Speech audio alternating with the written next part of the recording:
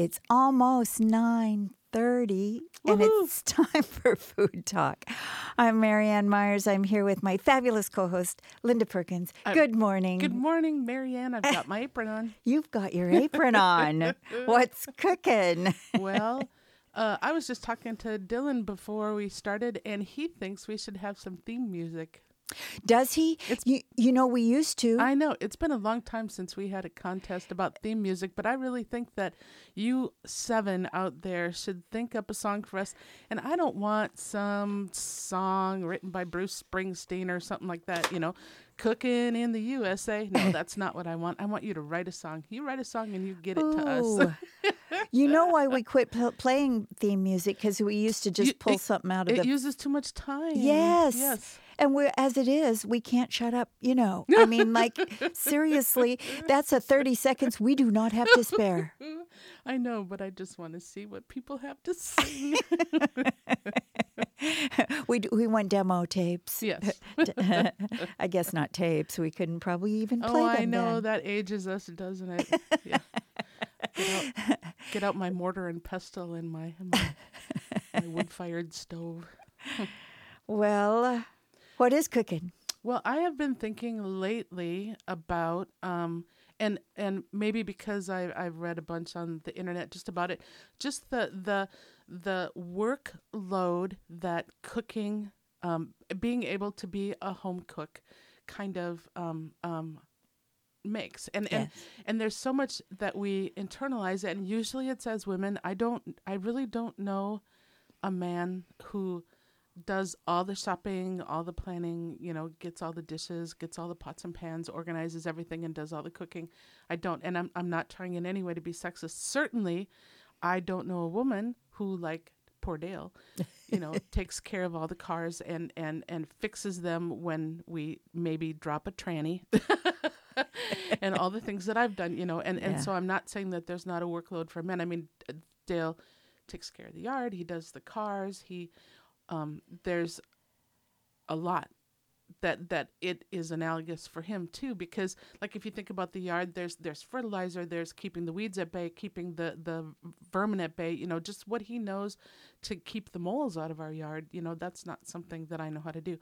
But with cooking, how you have to do all the shopping, and you have to know what you have on hand, and you also have to know what you have on hand when it's going to expire, and you have to keep in your head, you don't have to, but it's a really good idea to know what's going to be on sale and what you can save money on, and then you have to have the right pans, and you have to have the right dishes and the right serving utensils, and there's just really such a workload that is associated with it. I understand why so many people just don't want to do it, Well, it's a workload on top of what, for most people, is a workload. Yeah. If you're working 8, or if you live in the lower Columbia on either side of the river, odds of you working more than one job to make ends meet are very high. Yes. So coastal properties. it is just it's a hard thing to get excited about unless it's just something you love. Yeah. And the pleasure of it is almost a relaxation. Because I've been going through cookbooks because I got new bookcases. Yay! So I've been organizing them. I know. Did you add a room? I mean, no, I should, yeah. But no, the guest bedroom is now a library. In case people who want to come and stay want to read. But I mean, seriously, the 2 walls are bookcases. So anyway, I've been going through cookbooks, and there was just one who was talking about how to make I think it was Sunday suppers at Lucia's. So I don't even know if I'm saying that right, but she was saying that you have to do what you need to do to make cooking not work or drudgery, but to make it a creative process. And her big thing was mise en place, where you get everything out and ready that you're going to use in your dish. And that's true. It does make it much easier to have like a flow in your cooking, to have it be enjoyable. You've got everything right there. You're not like, oh, where's the cheese? You're not doing that. I don't have any cheese. What do I do? What can I substitute? I cannot substitute chocolate, And But then I started thinking it's just so much more than mise en place, because you have to have the dishes, you have to have the kitchen organized, you have to have there's pots and everything. You've totally skipped the most important thing, which What? is you have to know how to make something. Yes. And you don't have to Yes. have all the dishes and all the pots and pans. You could get by on very little. Yeah, but you have to know how to use them, and you have to Yeah. like that, Yeah. have tried different pots and know that one is going to work for everything. Yes. And you're right. And that is just analogous to how Dale knows how to fix all the stuff for the cars. Yeah. There is that giant bank of knowledge that you have to acquire. So I understand why so many people don't like to cook. It's just there's such a hurdle to overcome to all that knowledge. And Well, it helps really a lot And if you've work. grown up with somebody who cooks. yes.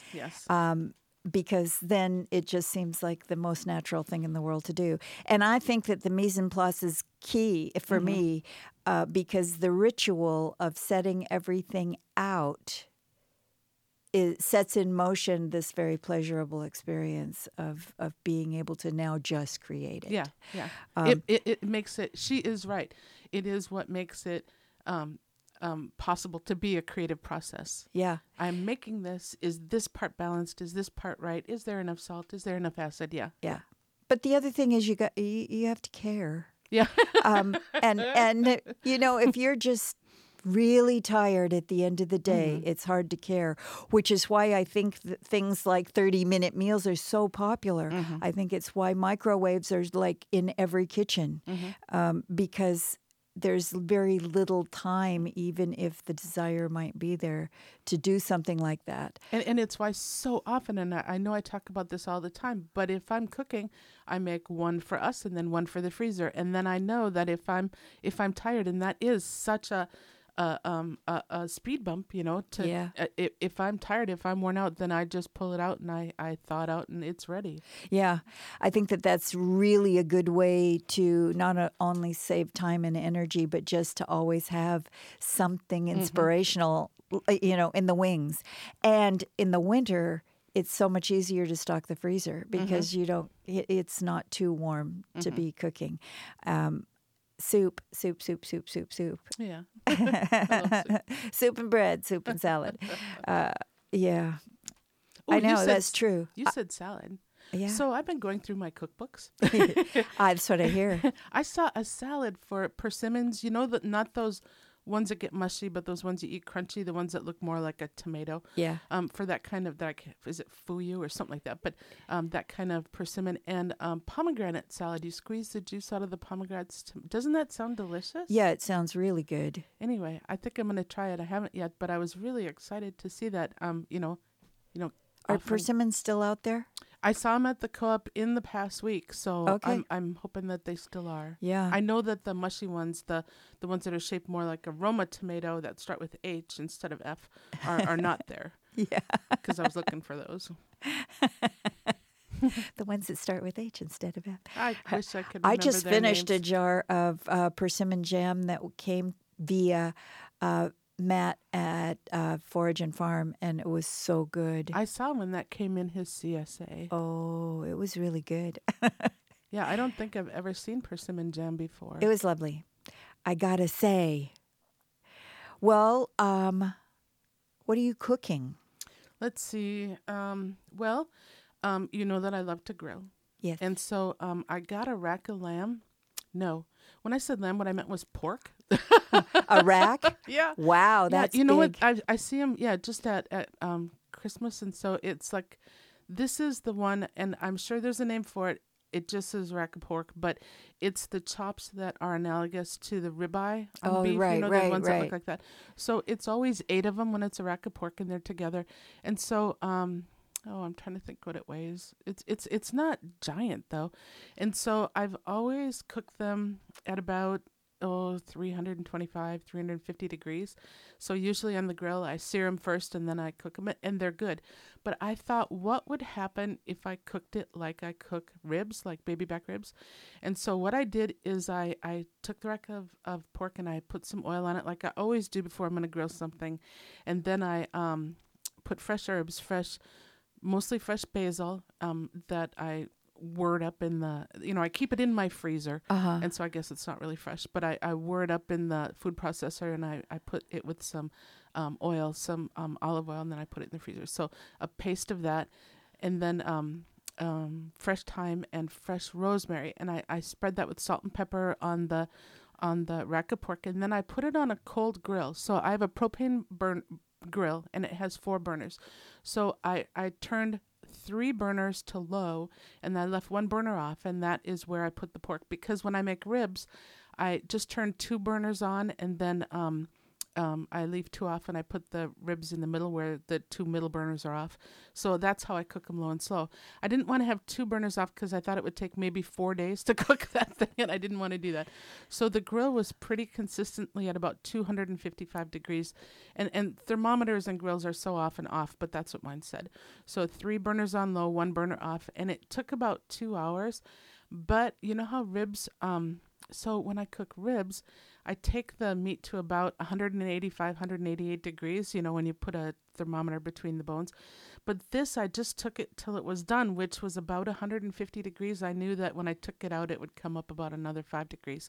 And so I took it off at about 150 degrees, and it was so tender and so delicious. It was just great. And it did have a texture, a lot like ribs do. It wasn't so fall off the bone, but how when you want them to have just not be disintegrating, Yeah. It was really, really good. So then I did another one, really soon after, like the same week, where I put just like barbecue spice on it with oil, salt and pepper, and then grilled it exactly the same way. And then the last 10 minutes, just like I do ribs, I put barbecue sauce on it, not thickly, but thinly, to get like a lacquer on it. And so I did that where once on each side and then again on each side to get a lacquer, and it was also just really delicious. I'm going to cook that rack of pork that way from now on. Wow. It was really, really good. So, I'm thinking to myself as I look out the window and it's drizzling, are you like out there under an umbrella? Well, no, because, we have one of those awnings, those retractable awnings. Yeah. But if I put that on, I know for sure I'd set it on fire. Oh, okay, so that's so funny. So the first rack of pork, I have the grill hot, right? And so I had some beef ribs, and so I thought I would just, I have the grill hot. I'm just, at the very end, I'm going to cook those. And so just while we were eating dinner, I just had those on the grill. They take maybe 12 minutes. So anyway, so I went out because I knew they were done, and I opened up the grill. Holy fire. Oh my God. It was really something. And so anytime I run into the house screaming Kevlar, Dale's like, uh-oh, because the next thing I usually say is get the broom, because the fire's so big. I need the broom to open up the grill, and I have Kevlar gloves for this kind of situation. But what happened was I That's just terrifying that you're prepared. I know. And it maybe happens, once every 18 months, but I just, the pork had cooked so slow, but a lot of fat had come off of it, and it had dripped down into the pan below. And then when I turned the grill way up for the beef ribs, that's what happened. It just all ignited. So anyway, that was really excited. But before I yelled Kevlar, I'm like, they're done. But Dale didn't care, that charred flavor is good. I burnt some cookies this week, and I like that charred flavor, Yeah, I do too. And, then there's the excitement. So double bonus. Yes. Like a stress test. I don't need to take any of that kind of thing. Doesn't matter. I have one every 18 months. But that's why I don't put the awning out. I just, put a hat on. Ay. Well, I think since I've seen you, my cooking experiences have been so mundane. Nothing has not as exciting. Flamed out. Nothing. Nothing's blown up. I haven't cooked in the rain. Have you ever cooked anything that blew up? I'm trying to think. I don't think so. No. And that's why I don't have an Instapot or a pressure cooker. Both of my grandmothers had significant injuries from pressure cookers blowing up, and I know that they're much better now, but you're not, huh? Okay. It's in my genetics. I have cooked with pressure cookers, and I do own one, and I have not had any tragedies thus far. Yeah, and I don't know anybody. I don't use it very often. Yeah. I'm tuna. canning tuna. Oh, no, I'm not canning tuna. Oh, okay. But that's really all that we use it for. Yeah. Oh, my gosh. And by we, I mean Dale and his son, because it's a pressure cooker. I'm not involved. My genetics. I am not interested in anything that requires anything more than a water bath can. Yeah. I'm just not. I bought a brand new pressure canner a couple years ago, and then I donated it to the North Coast Food Web because I don't want to. I don't want to. I love that. I don't want to. And the other thing is that there's two of us in the house. How much preservation do I need to do? You know, I'll throw a few things in the freezer, but I don't need to. I probably have pickled beets in the pantry from '02. I don't even know. It's been a long time. Yeah. So yeah. I should remind everybody that this is Food Talk, and that Food Talk is a co-production of Coast Community Radio and North Coast Food Web.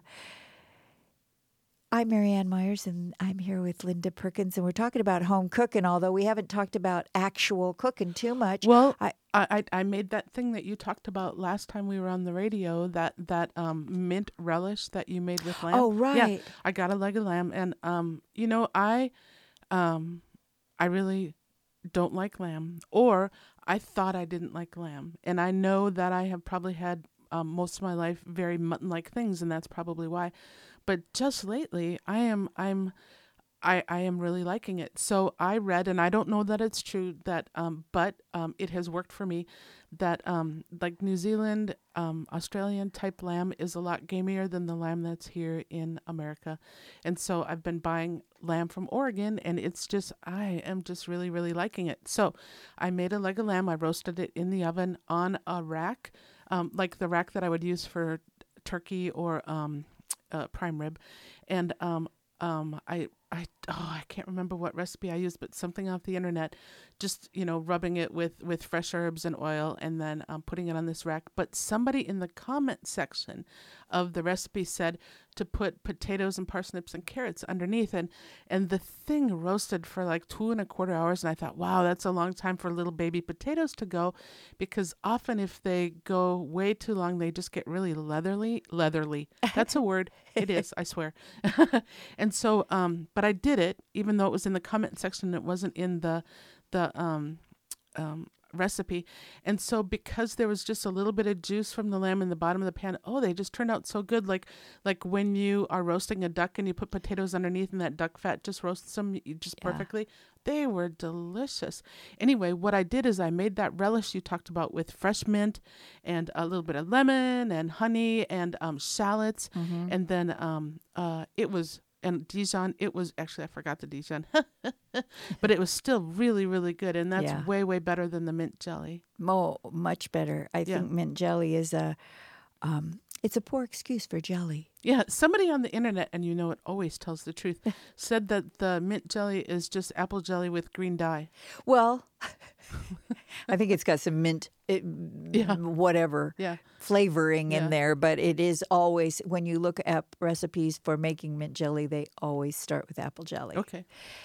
So I just think it's a really sad way to ruin apple jelly and mint. It's like so efficient. Yeah. You've ruined them both. And my apologies to everyone who loves mint jelly, but no, that mint relish was great. Yeah. It was just like lamb gremolata, Exactly like gremolata, and good with other things. Yeah. And I didn't have your recipe, and so it was just what you said on the radio. So I took a lot of mint and I chopped it up, and then the juice of a lemon. I put a little zest in there, and then one shallot. It wasn't a very big shallot, and then olive oil. Salt and pepper. I put some honey in there, and then you said Dijon, but I forgot that. But I bet it would have been really good. Garlic.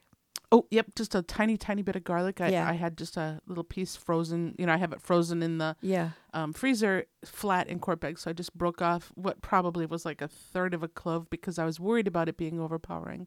Yeah. But it was good. It is good stuff. No kidding. Yeah. I am going to do some halibut tomorrow. Really? How are you going to do it? Well, I'm going to try something I saw on Jacques Jacques Pepin. Okay. And I will let you know how it turns out, but I can't imagine that it wouldn't be delicious. And he did it with a sole, like a Dover sole Okay. or a New England Okay. sole. So really thin fillets. And Okay. I'm just going to I'm just going to cut the halibut into thin layers. And then do you know what you do then? Yes, this was like Good Food Fast or whatever that Okay. show is he does. He took a can of the fried onions, you know, the French Crispy fried ones, yeah. yes, and just processed them so that they were the panko or whatever. Oh, that's so interesting. Yes, and then just did an egg wash, a real light egg wash, and breaded them with these whirred up crispy onions and sautéed them in a little butter and oil and squeezed some lemon on top, and it really looked fabulous. Okay, what a great idea. Yeah. So just so you, my 7 listeners, know the difference between me and Jacques Pepin, when I am getting all creative with breading, I whir up nacho Doritos. Are you serious? Yes. I got a nephew that won't eat anything voluntarily, and so if I put the nacho Doritos and break them all up, you know, usually I use a rolling pin in a bag. A bag, yeah, and I make a breading out of that. Then he'll eat chicken fingers. But that's the difference between me and Jacques Pepin. Wow. I can't imagine Doritos. that would make me want to eat anything. But I'm not a big Dorito fan, so. So there's meaty whitefish, and this is something that I do most often with sturgeon, but sturgeon, we haven't had it for several years now. It's a thing called plate cooking. Have you ever heard of that? Okay. So I will take a meaty whitefish like halibut or even meatier is sturgeon, and then I pound it. I make a paillard, so I pound it so it's thinner, and then what I do is I make a broth, and I make it out of vegetable stock, and I put in garlic and chili peppers, just a little bit of like a hot Thai chili pepper, garlic, cilantro, like one sliced tomato or one fresh tomato diced up, and then ginger, lots of garlic and cilantro, and then I make this broth. And so I pound a paillard till it's like a 1/4 inch thick of this fish, and I don't have fancy plates, so what I use are Pyrex pie plates, and I put them in the oven, and I get them hot, like not blazing hot, but you know, I think I turn my oven to like 250, and then I take the plate out, and I put a little bit of broth down so the fish doesn't stick. I put the fish in there, and then I cover it with broth, and it cooks in just covering it with broth. The fish is thick enough, and it's called plate cooking, and it doesn't get too chewy or weird or anything, and so it's really delicious, and it's just a really nice course in a dinner that you're nice. out. It's almost poaching, really. Yeah, it is. Yeah, it's poaching. Yeah. Marco, Chef Marco, does a fabulous poach of whitefish, whatever kind. We get a lot of fabulous petrale and that sort of thing around here. But he will put down a thick slice of onion, like maybe, I guess, a little more than a 1/4 inch thick, in a saute pan. Put the fish on top. He usually uses white wine or champagne for the broth, the poaching liquid, and poaches it that way, and it is so delicious. He does a lovely little sour cream sauce that's much more complicated than just sour cream. I mean, it's much more sophisticated, but it is all very simple and so fast. But it's a stovetop. So is he like poaching the fish, or is he steaming it? Like is the onion like keeping the fish above the level of the wine or champagne? It is, boy. Or is it just keeping it from the pan heat? It's just keeping it from sticking on the bottom of the pan, and you wind up with a really delicious slice of onion. But the other thing that I've seen, he's used other things like cabbage or whatever is available to have that layer be what the fish sits on, as opposed to the bottom of the pan. Isn't cooking, the whole fish is poaching. Yep. Okay, so interesting. Yeah, when I want to do something sort of similar on the grill, I but not with liquid, just have the air everywhere. I use potatoes. Oh, that's a good idea. Potatoes are always a good idea, and they soak up all the flavor. Yeah. Yeah. I love potatoes under a roast chicken or any of that kind of thing. Yeah. Really good. I'm going to make some scallop potatoes tomorrow, I think. Oh, yeah? Yeah. It's winter, and I haven't made them yet. Yeah. And I like them with ham or with lox but I like just scallop potatoes too. They're just a great side dish. Yeah. And I don't mind having the oven on. So I'm going to do it. Yay. Yeah. And I'm going to make the Jacques Pepin's,